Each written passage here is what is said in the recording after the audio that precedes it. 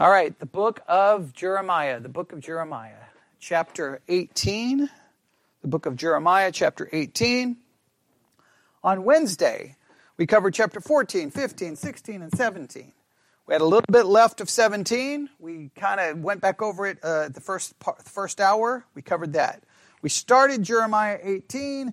We did not get very far because we had to go to Romans chapter 9 and deal with one of the most controversial sections maybe in the entire Bible, one that really upsets a lot of people, but we had no choice. We had to cover it. I'm going to read the paragraph that sparked all of this. This is in the Summer 2023 Explore the Bible Study Guide, which is on session 5, is on Jeremiah chapter 18. They call this session Shapes. We're trying to figure out exactly why. Then they have this little heading, this little saying, because this is going to make everyone feel better. It says, God is in control, shaping his people for his purposes. God is in control, shaping his people for his purposes. Immediately, when you read that, you should have a million problems, because if you've read the 17 chapters of Jeremiah that comes before chapter 18, obviously, you should already be struggling greatly. If you've been reading these chapters, you shouldn't be finding comfort and hope and, oh, this is such a beautiful book, and posting little things on social media, or I guess, telling everyone in the small group how wonderful it is. You should be greatly, greatly psychologically scarred and damaged, because the book is very disturbing. Because God is basically telling Judah, look, you're going to be slaughtered, you're going to be killed, I'm going to take your bodies, throw them across the land like dung, and judgment is coming.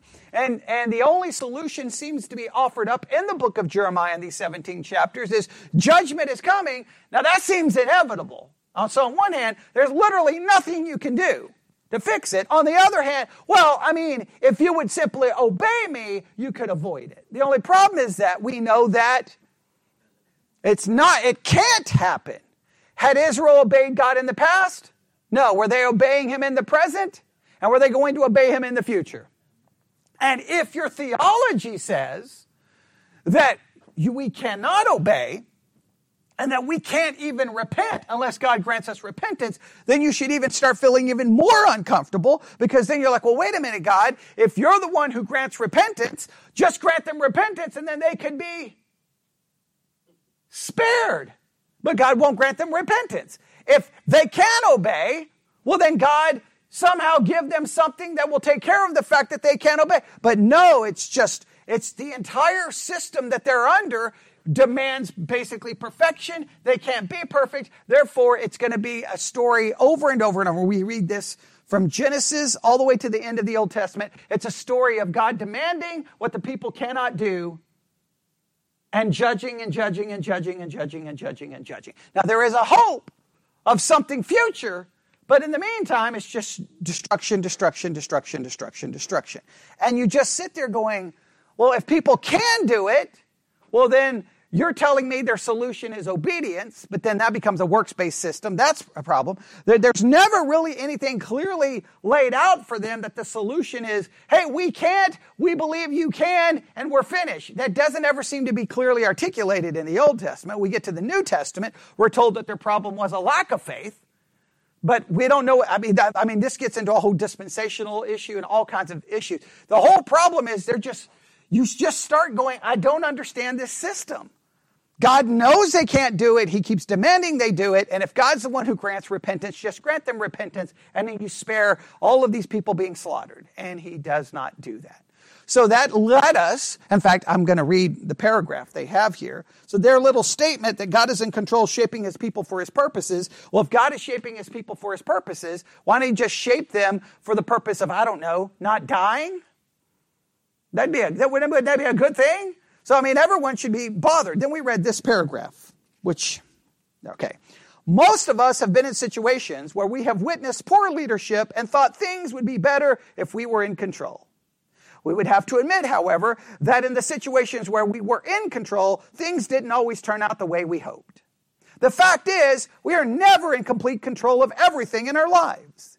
The only one who is in complete control of everything is God, and he is working out all things according to his good pleasure, which includes shaping his people for his purpose. And I said that anyone who reads this, and I know this is supposed to be meant, to do in a little small group in a semicircle where everybody's holding hands and singing Kumbaya, but anyone who reads this should immediately drop it and go, ah! And say, I don't want anything to do with it, because that's a horrible, frightening paragraph. That's disturbing beyond all control, especially when you read it in the context of the book of Jeremiah. Because if God is in control of everything, why are they going to be slaughtered? And if he's shaping them, how about you shape them so they don't have to be destroyed? That's a question. I know we're not supposed to ask these kinds of questions in church. I know we're not supposed to. But I'm telling you, there's people in the world who read it who will ask these questions. And the reason they don't come to church is because the church won't even bother to address it, because we just like, oh, wasn't that a beautiful paragraph that the small group leader read? Oh, that was so beautiful. I'm gonna take that paragraph and post it on social media, right? Any reasonable person going, that's the most twisted, psychotic thing I've ever read in my life. You're studying the book of Jeremiah. But the church, we're not supposed to do that. We're just supposed to go, it's so beautiful. There's nothing beautiful about that. It's frightening. So we were like, how do we understand this? Which led us to the book of Romans. The book of Romans. Now, I don't have time to re-preach it, but Romans chapter 9 is where we were. And the one thing we know that there's a contextual agreement is for a couple of reasons. Romans chapter 9 is clearly about Israel. And guess what? Jeremiah is talking to Israel. So we know there's a connection. If you look at Jeremiah 18, everybody just look at it really quick. You should see that there's something going on there dealing with a pot, clay. You see that? All right? If you'll look in Romans chapter 9, you'll see that the same kind of image is being discussed, or the same kind of, some of the same ideas are found right here in Romans chapter 9, because you'll look at verse 21, hath not the potter power over the clay? So we definitely know there's a textual correlation between the two, that you can at least say that this is related. But Romans 9 does not give you a good answer. Do you know what the answer is in Romans 9? God creates some people for honor. He creates some people for dishonor. You're like, well, that doesn't sound so bad. Let me help you out. He creates some to be saved. He creates others to be destroyed. And people will immediately push back on that. And I know you want to push back on that. But I don't know what you do. You've only got two options, right? That God created the law. He's like, here you go. Do this and you're good to go. Well, then that's a very works-based system, right? So we say that we can't do the law, therefore we need Christ. But then, are you telling me everyone is able and free to just accept Christ?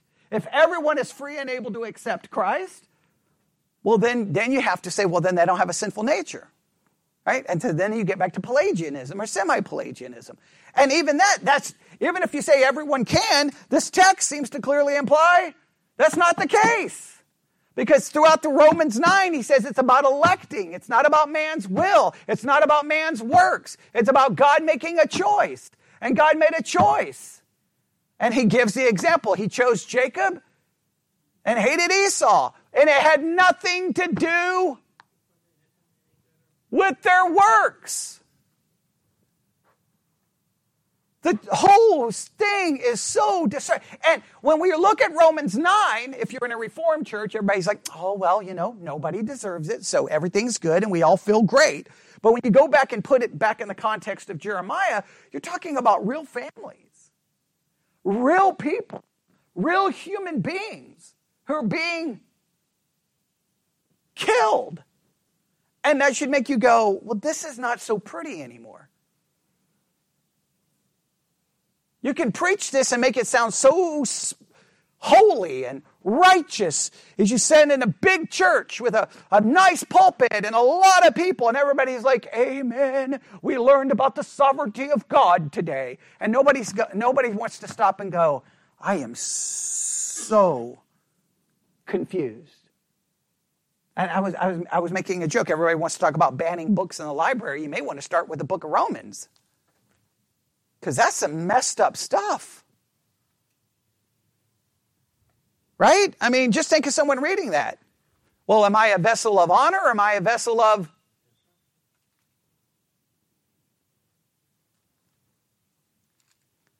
Now, that's just an introduction.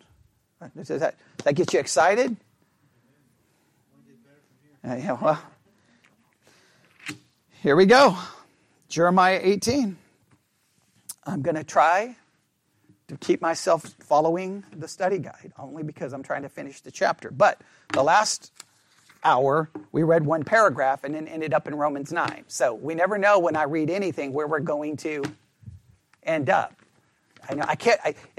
That's why I could never do little small groups, because you're supposed to just follow the little book and just go along and say the words they say, and everybody's like, "Oh, that was so comforting and so whatever." Okay, I don't do that, right? So, but that's probably why we have no one here. Okay, maybe I should do it the other way, right? Okay, I could get some cookies and some coffee, and we could have Emma learn to play the guitar instead of the violin, and we could all be cool, and never mind. Yeah, I'm doing a little bit of mocking of it, but okay, you ready? Jeremiah. Oh boy, Jeremiah chapter 18. All right, I'm gonna try to follow what they tell us to follow here. They want us to look at verses 1 through 4 to start off with. All right, that's what they want us to look at. All right, so I'm going to play along, and we're going to read Jeremiah 18, 1 through 4. Here we go. The word which came to Jeremiah from the Lord, saying, Arise and go down to the potter's house. There I will cause thee to hear my words. Now, I'm not going to spend a lot of time on this. I think they mentioned this as well. Well, I'll just read what they have to say in a minute, okay? Because I'm already going to start going off where I want to go. But all right, verse 3. Then I went down to the potter's house, and behold, they wrought a work on the wheels. And the vessel that he made of clay was marred in the hand of the potter. So he made it again another vessel, as seemed good to the potter to make it. Oh, there's some serious philosophical problems with this. Okay, all right. Let's see how they handle this. You ready? God used a variety of object lessons to convey his message through Jeremiah. We can all agree with that, right? Chapter 13 is the object lesson chapter, right? We call it. In chapter 13, it was a linen girdle. In chapter 19, the prophet will be directed to buy a potter's earthen bottle and shatter it in front of the audience to symbolize how God was about to shatter Judah for its rebellion against him. In chapter 27, the object lesson involved Jeremiah putting a yoke around his neck and then proclaiming to the people that they should submit to the Babylonians. Oh, I bet you that. Let me tell you, when you have an unlawful government giving you rules you don't like, and then you're a pastor telling people to submit to them, you won't be well received. And do you think Jeremiah is going to be well received telling the people to submit to the Babylonians? But we learned in the American church that you're not supposed to tell people to submit. But, well, right here, Jeremiah tells them to submit. And you say, well, our government is worse than the Babylonians. Yeah, okay. Yeah, go ahead. Yeah, you can think that. All right? Doesn't mean you have to agree with an idea. It just means you have to figure out who the authority is and if you're supposed to submit to the authority or not. But, as Christians, we don't submit to authority, right? Because we think we are the authority. All right, here we go. That's a whole lesson right there when we get to that chapter. Here in chapter 18, Jeremiah received from God another object lesson. Now, we know he receives it from God because right there in Jeremiah 18, which verse makes us clear that he received this from God? The word which came to Jeremiah from the Lord saying, Arise and go down, and he tells him everything to do. All right? And we see this over and over and over and over and over in the book. And why is it repeated over and over in the book? Because God wants the people to know that this message from Jeremiah is really a message from God. And that's really... See, I'm going to leave the study guide for a minute. In fact, if we looked at that phrase, it's used over and over and over. The word of the Lord came to Jeremiah. The word of the Lord came to Jeremiah. They make a list of all of them. But you can go through all of that. But on some ways, we sit there, and this is how we do it. We look at it, and we're like, well, why didn't the people listen to Jeremiah? Clearly, it was the word of God. Why didn't they listen? But don't give me that nonsense. You wouldn't have listened to him any more than you'll listen to anyone today. Because he would have said things that you didn't like, and so you would have went and found another church. They're like, we don't want him. So they found, they did find another church. They were called the false prophets. Right? And they listened to the false prophets. Now this raises a serious question here, right? Because when a pastor stands and preaches, this gets into some really controversial stuff, right? And this is why Roman Catholicism still exists and why Roman Catholicism is never going to go away. Because because a lot of people get sick of this reality that I'm about to explain and why they give up and go back to Roman Catholicism. But in the Protestant world, you can go to school, you can have degrees, you can read, you can study, you can stand in the pulpit, open up the Bible and say, thus saith the Lord, and teach it, and will the people receive it? If they like it. Do my words have any authority? They do not. Zero. Okay. Unintentionally, but he ultimately made it a reality. Now, what Luther thought he was going to do was put the authority in Scripture. And I do love the fact that's what he wanted to do. And it sounds so good, right? But let's just be honest. Everyone who preaches, they think they're preaching the Word of God. And does it matter that when I stand and preach a doctrine, does it matter to anyone that I'm saying, I studied this, this is what the Scriptures say? No, because someone will go, no, you're wrong. Why? Because I read a verse, or I didn't study it, but I know it. Everyone thinks that they have the Word of God, and that their way of understanding it is right. And it doesn't matter if it's a pastor, doesn't matter if it's a seminary professor, doesn't matter. It can be a lay person to a seminary professor, and none of them have any more authority. And people will email me, no, I will listen to my pastor, until you don't. You will listen until you don't. You will agree until you don't. So when you look at them and go, well, why wouldn't they listen to Jeremiah? Why don't you? Because you get to decide what the truth is. It's just nobody likes this, but it's the reality. Everyone says the Scriptures are the authority. The Scriptures are no more the authority. You're making it up. Who's the authority? We are the authority. This is why some people within the Protestant world is like, you know what, forget this nonsense. Because you all think you're God. You all think you're the authority. You all think you're the Pope. I'm just going to go back where there's one Pope. Because it's better to have one Pope than a million. It's better to argue with one magisterial authority than everyone being the magisterial authority. And it's frustrating. It's frustrating as a pastor. It should be frustrating for you as a layperson, because everyone's like, no, you're wrong. Go talk to any Christian. How long does it last before there's a disagreement? 5 seconds? And it doesn't even matter. And they speak so dogmatically, we are right and you are wrong. And you're like, okay, well, whatever. I mean, you almost reach the point you're just like, I don't even care. I mean, I've told you before, I've reached the point, I don't even care anymore. You say, I disagree. Yeah, so what? Yeah. I don't believe what you believe. So what? I don't even care anymore. I don't even care. I'm literally, I'm so just broken and jaded over this situation. It doesn't even matter. Well, you should get people to agree with a doctrinal statement. Why? It doesn't matter. None of it matters.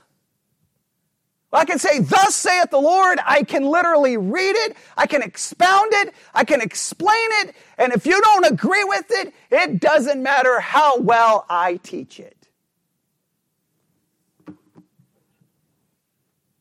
And then sometimes you'll get people go, well, this whole authority thing bothers me.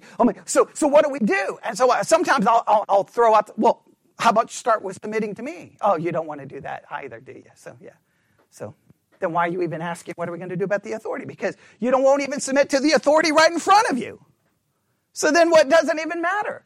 You will submit until you don't. You will agree until you don't. And that's one of the reasons in this church I don't have that view that you can't leave a church until they start teaching false doctrine. That's what I was taught. That sounds good in theory, but what does it ultimately mean? You can never leave because am I ever going to think I'm teaching false doctrine?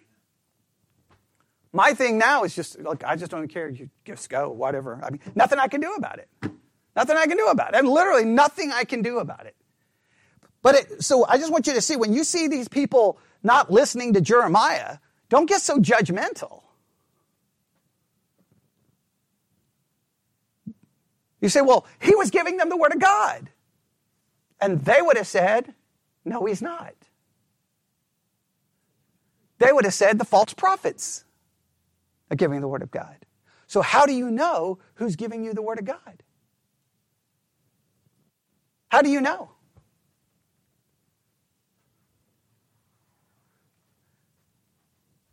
I don't know what to tell you because I can say, well, if I'm preaching and expounding it and teaching it, and you'll be like, amen. As long as you're consistent with the scriptures, you're teaching it until you say that I'm not. Then all of a sudden, I'm not giving you the word of God. You have the word of God. And it's just, the whole thing is just maddening. And you can see why, and a lot of people don't understand the appeal of Roman Catholicism. That's the appeal to Roman Catholicism. Is I just walk in and just say, I'm done. I'm just done. I'm done. And if you're a priest preaching and you don't agree with me, take it up with the Pope.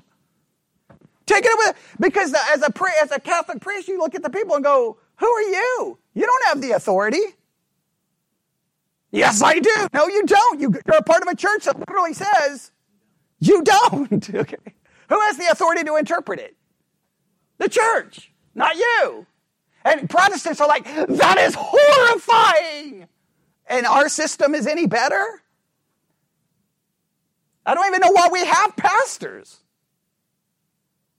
I mean, sometimes as a pastor, I think you should just stand at the door and go, what would you like me to preach today? Okay, you come on in, I'll preach for you. Next, and just have a string of services for each individual so that I can give them the message that they want. And say, no, I don't want, and people always will do this to me. After they complain, they'll say, well, I'm not telling you what to preach.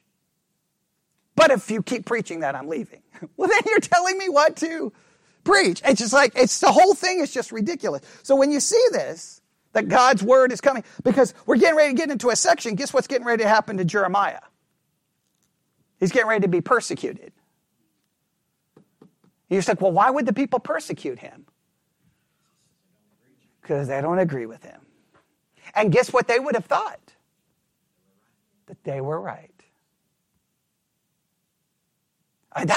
That should bother us a little bit, shouldn't it? Because if you think you're right and I think I'm right, then who's right? When you come to that impasse, right? You're sitting in the pew and you're like, he's wrong. Okay, shouldn't that bother us a little bit? Well, we got the same book. How come we can't agree?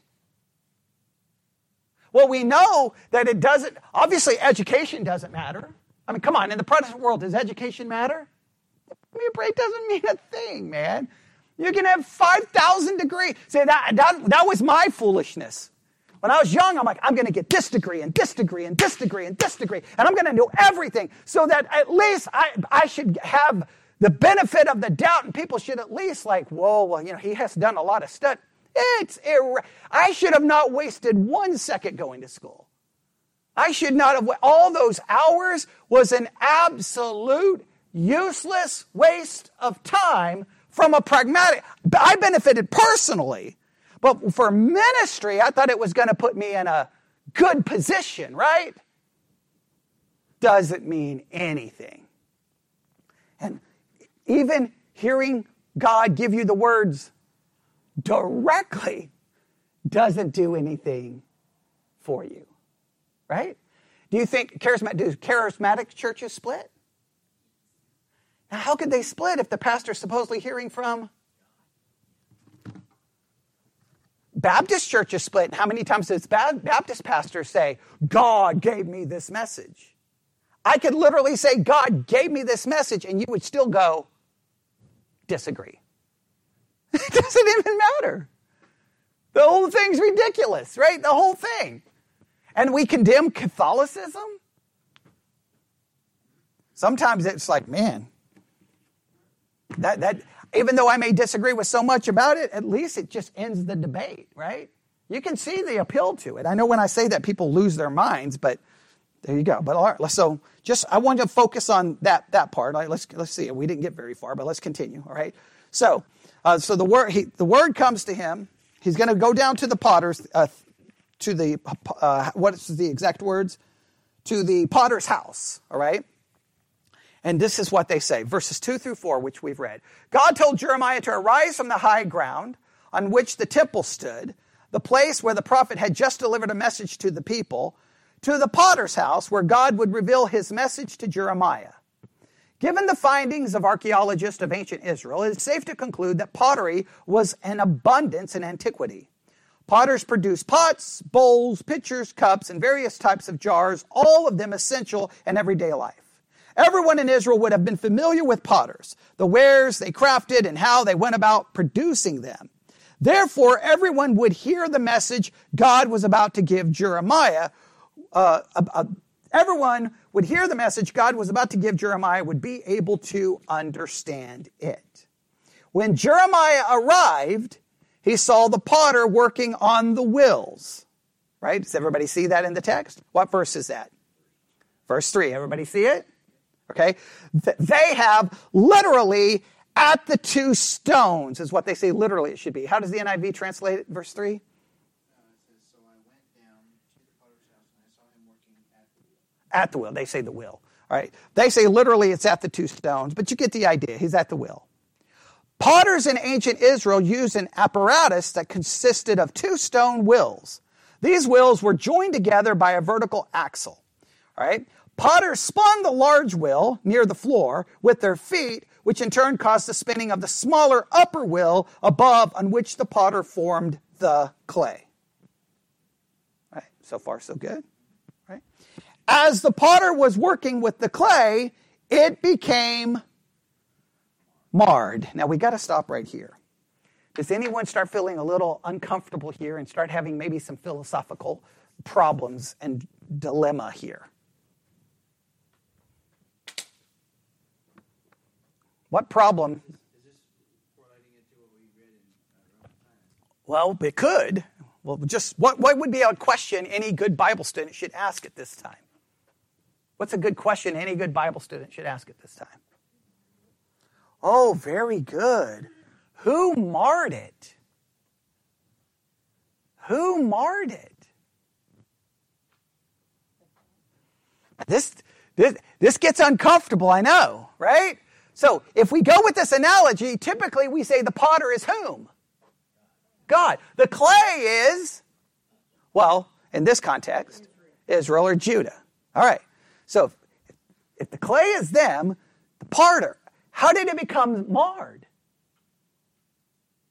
Now, is the text here to put blame? Well, you have to assign blame somehow, right? So, did Judah mar themselves? Or did the potter mar them? Or was something defective with the clay from the very start? Well, if you say something was defective from the clay from the very start, well, who created the clay? And who knew the clay was going to become defective?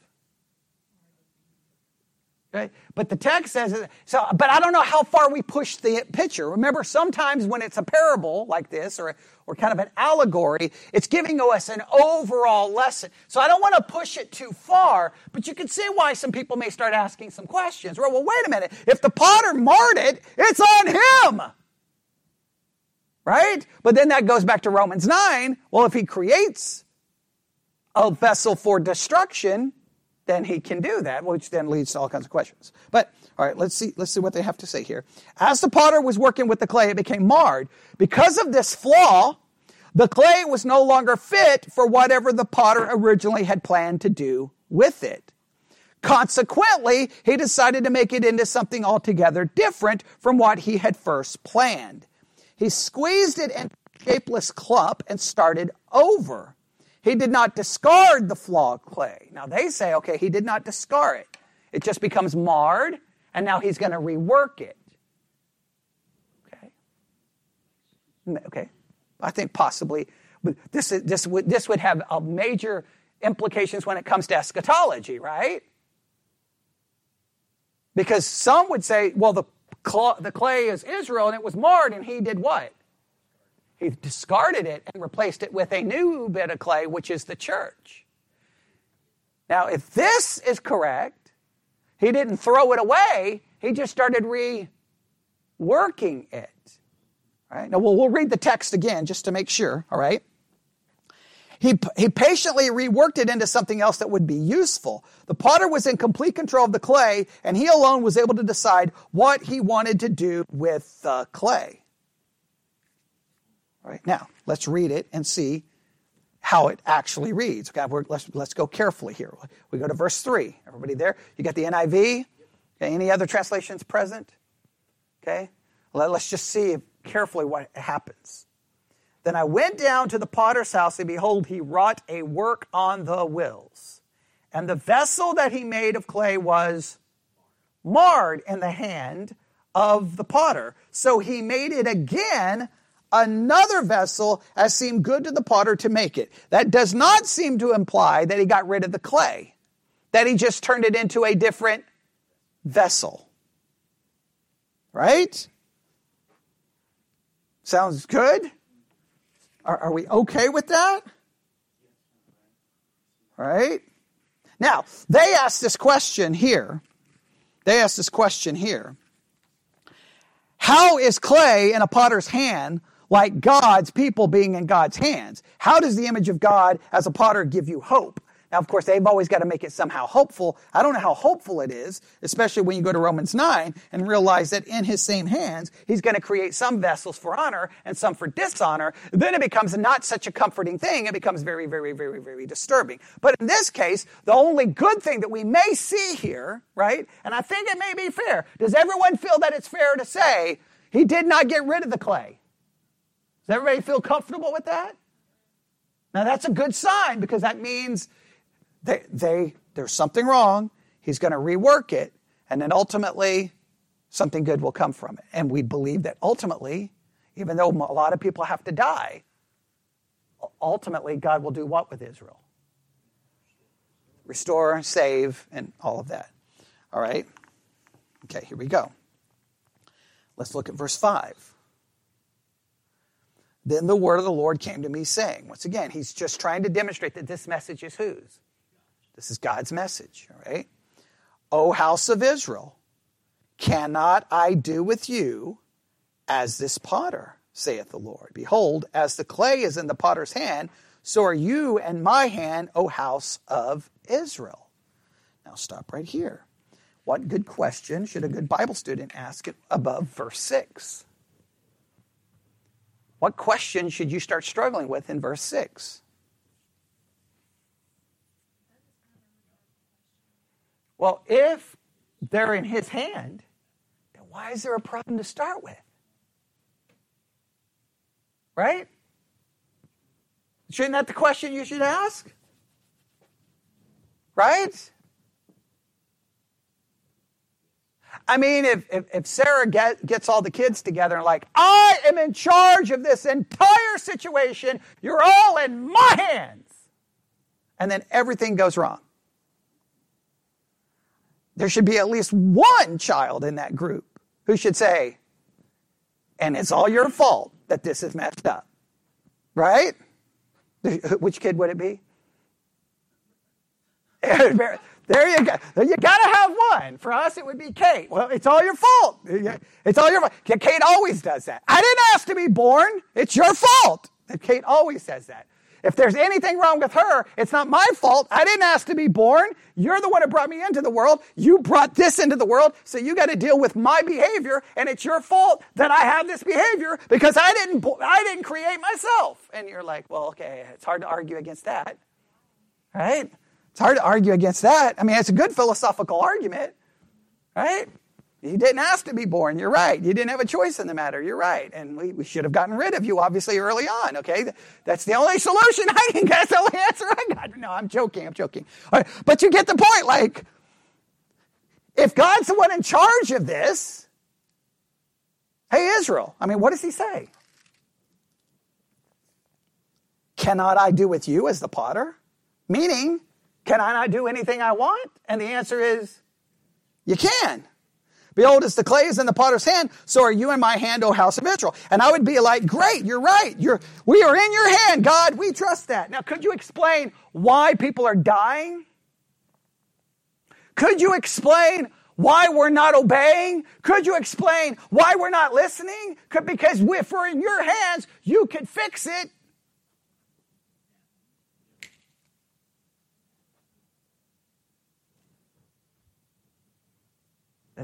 Look, I know we're not supposed to talk about this in church. I know we're not supposed to do this. I know we're not supposed to do this. But we have to do this, right? Because even though the church people have this weird thing like just, amen to everything and everything's good. But there's some people who go to church who this disturbs them and it makes no sense. And they're not allowed to talk about it in church. And I've always said, I hate that about church, right? We should be able to struggle with these things. So let's see if we get any answers. What happens in verse 7? At what instant I shall speak concerning a nation and concerning a kingdom to pluck up and to pull down and to destroy it. How does the NIV translate verse 7?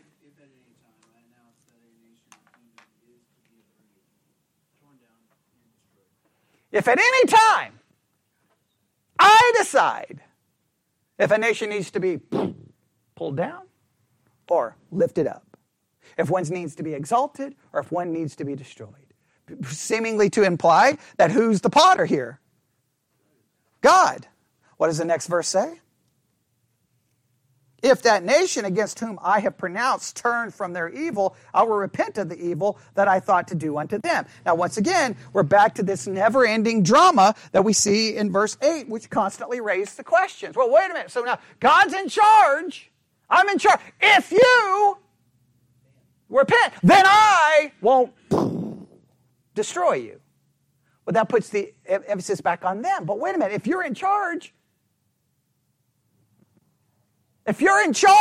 then fix me so that I don't even need to repent or give me the repentance. So once again, we're back to this never-ending theological question. Can people repent on their own? Or can they only repent if God grants them repentance?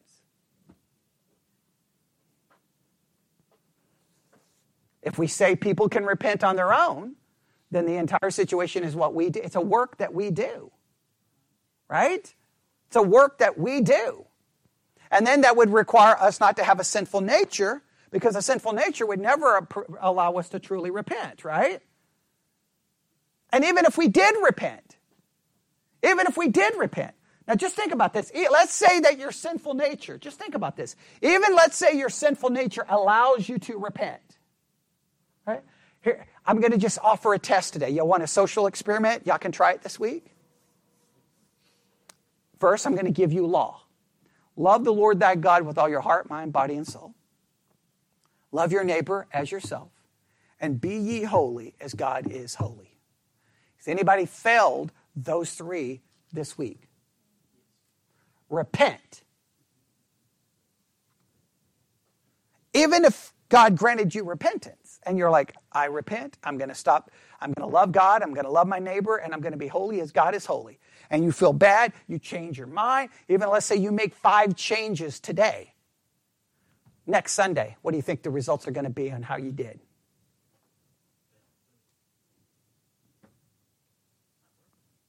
So even if you could repent, the repentance would only be temporary. Did not Israel at times go through periods of so-called repentance? And what happens every single time? They go right back. So telling them to repent, it is about as useless as me talking to this wall. They can't. And even if they could, it wouldn't last. Once again, you got the law solution, the law solution, the law solution. All right, so what happens next? Well, hang on. Let's stop right here. I'm skipping everything that they're saying here. That's okay. I'm just going to skip everything they're saying. We're down to what verse? I think we read 8. We read 8. We read 9. Right? We read 10. Right? I'll read 10. If it do evil in my sight, that it obey not my voice, and I will repent of the good wherewith I said I would benefit them. All right, so in other words, he puts the responsibility back on them, right? He puts the responsibility back on them. Hey, you do the right thing. But they're not going to do the right thing. You know they're not going to do the right thing. I know they're not going to do the right thing. We know they're going into Babylonian captivity. When they come out of Babylonian captivity, are they going to be doing the right thing very long? No, because when we open our New Testament, they're back under the control of Rome. And how does Israel treat their Messiah? Oh, they kill him. And then what happens? They're wiped off the face of the earth in 70 AD. So guess what? Did they ever obey? No. All right, just make sure we understand that. Verse 11. Now therefore go speak to the men of Judah and to the inhabitants of Jerusalem, saying, Thus saith the Lord, Behold, I frame evil against you and devise a device against you. Return ye now every one from his evil way and make your way and your doings good. Once again, it's law, law, law, law, law. And I just want to make sure you understand. Every law solution ends with what? Failure. Very good.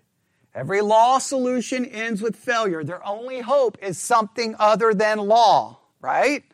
And that is gospel, and that's what Christ did for us. And for them it will be the new covenant. Verse 12. And they said, there is no hope, but we will walk after our own device, and we will everyone do the imagination of his evil heart. That's what I wish every congregation would do anytime the pastor preaches law. Every congregation, whenever I preach law to you, I want you to say what words? There is no hope. Come on, everybody read it with me. Whenever you hear the law, your response should be, there is no hope.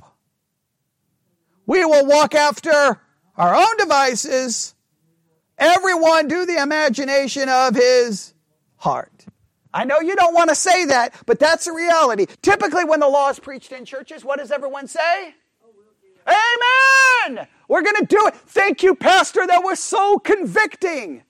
And then by the time you get home, you've already yelled and screamed at your kids, fight with your spouse, upset about this, already determined you're not coming back to church, whatever the case may be, right?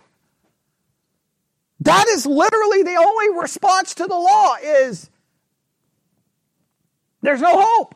Because what are you going to continue to do? It's right there. It's an open book, everyone. You're going to continue to, everybody look at verse 12 again. I'm trying to make it an open book. I'm trying to get you to know the verse. You're going to walk after your own devices, and you're going to do what? The imagination of your evil heart. That is the reality of life under the law. All right? So the next time You hear a sermon that's law, that's what you should say. There is no hope, Pastor. I'm going to leave here and I'm going to do what? Okay. Yeah. Quote verse 12. I'm trying to get the verse in your head is what I'm trying to do. Okay. You are going to walk your own devices. Do the imagination of your evil heart. All right. I cannot stress. I want you to have that verse written down. Put it on the refrigerator. Put it anywhere. Anytime you hear the law, there is no hope. I'm going to continue to follow my devices and I'm going to go after the evil that is in my heart. That is what I'm going to do, Pastor. Period. That is what I'm going to do. And so then you should say, if there is no hope, what can I do? And you can't do anything. I got to find someone who will do it for me, and that is Christ. Oh, I know how many people will disagree with this message, but that's okay. That's okay. What happens in the next verse?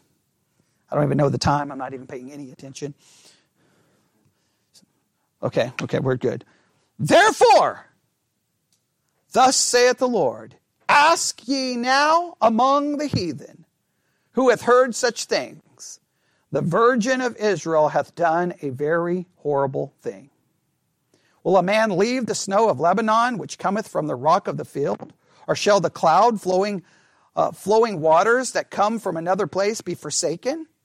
He's asking some rhetorical questions, and the answer is supposed like, no, nobody's going to do these things, right? You're going to stay with these things that are wonderful and great, right? They keep doing what? They keep leaving God. They keep forsaking God. They keep forsaking the living waters. They keep doing these things. Right? What happens in the next verse?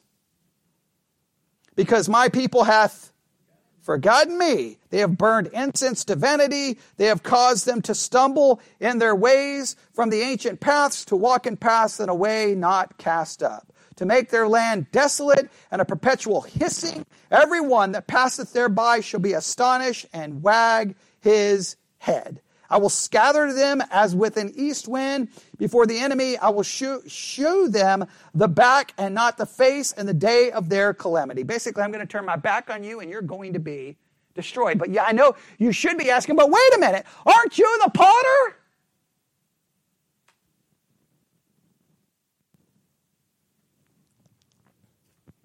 Then said they. Now, if you think about it, think of Israel's history, they're the clay that's marred.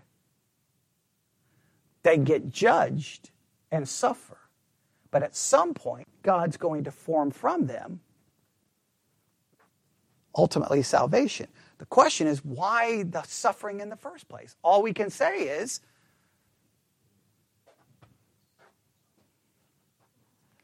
some were fit for destruction, and some for honor. Just bad to be brought up in the time when you're fit for destruction, is it not?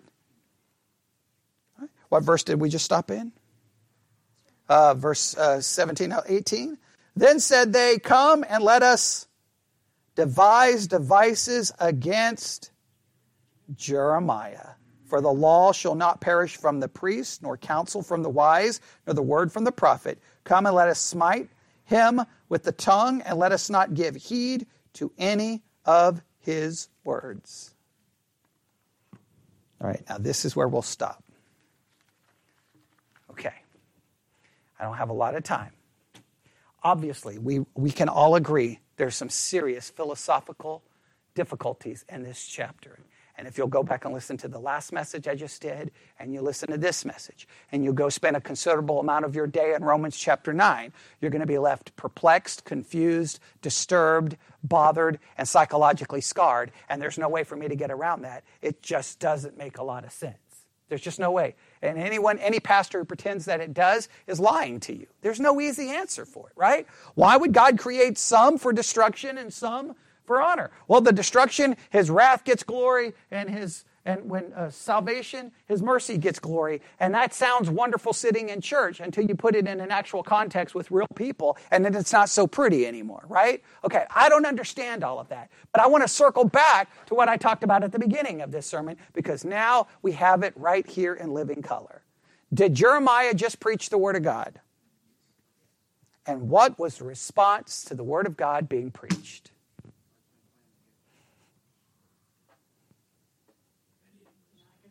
They're not going to listen. They're not going to follow, and they're going to persecute. And we sit here going, I don't understand. But I just want to make it very clear, this is the reality of Christianity. Because Christianity, you always have people preaching, and you always have people who will not listen to the preaching. They're going to believe what they want. They're going to do what they want. And they will listen to a preacher until they disagree. They would have listened to Jeremiah if he preached any other message. But he preached a message they didn't like. Because that message is that judgment is coming. And they didn't want to hear it. They disagreed with it. Now, preachers will preach this and say, see, this is why it's so important for you to study the Bible, so that you can test the preaching that you hear with the Word of God. Preachers say that and think it's all wonderful until the people then say, well, I tested your message with the Word of God, and now I don't agree with you. But just make sure how this always works. Every message you test with the Word of God and say it's not from the Word of God, the person who preached it would say that they're preaching the Word of God. So everyone is saying that the Word of God is saying something different than what each other is saying that it says. Which is literally maddening.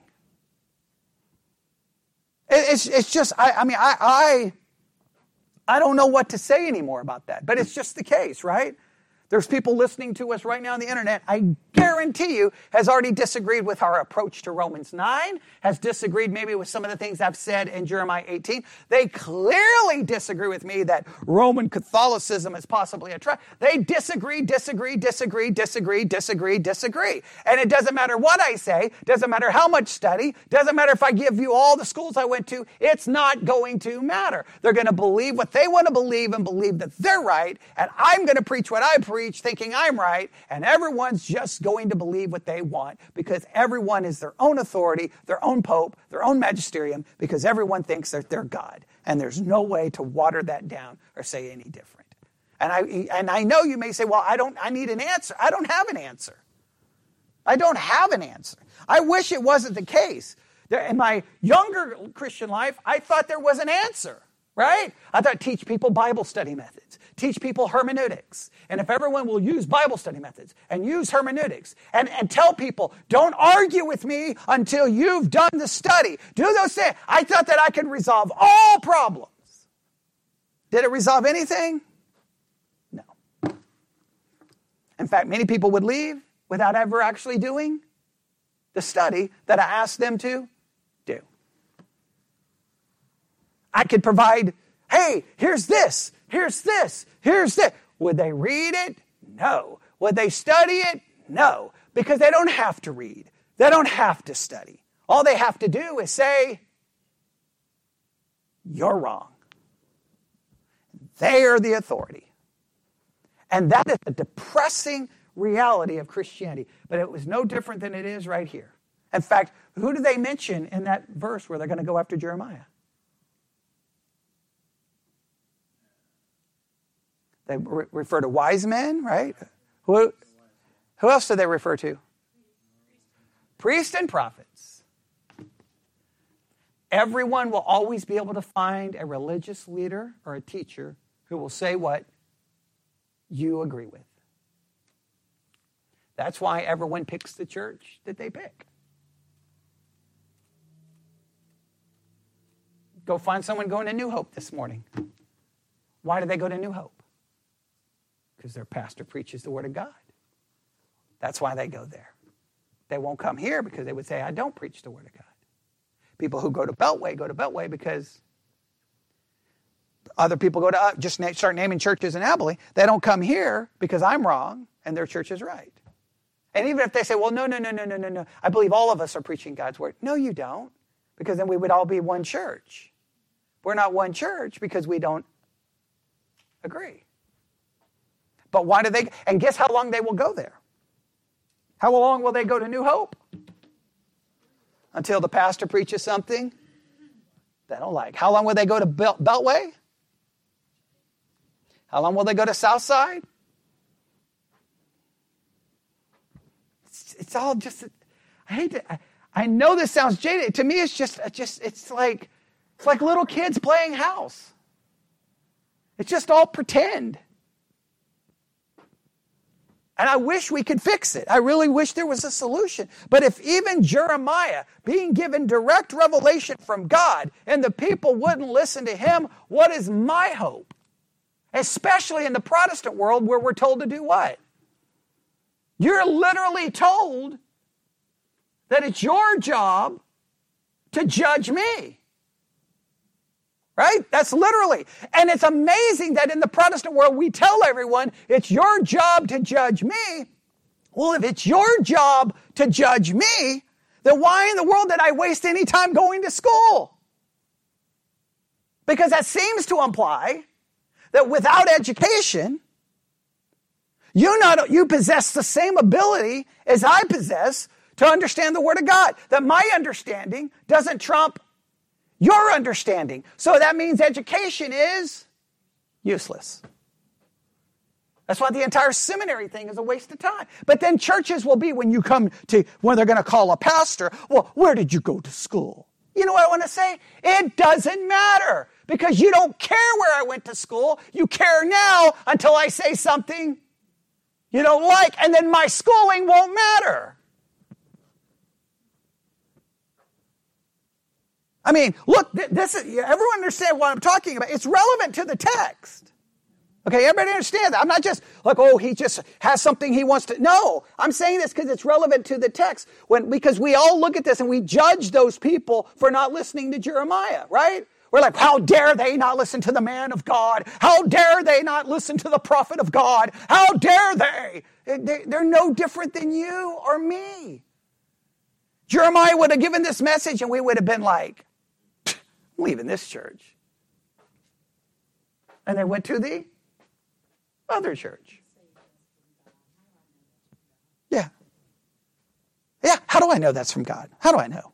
How do I know? And that's a good question, right? If I preach it, but what we do know, even the claim of divine revelation, pastors can say, God gave me the message. The people in the pew don't care.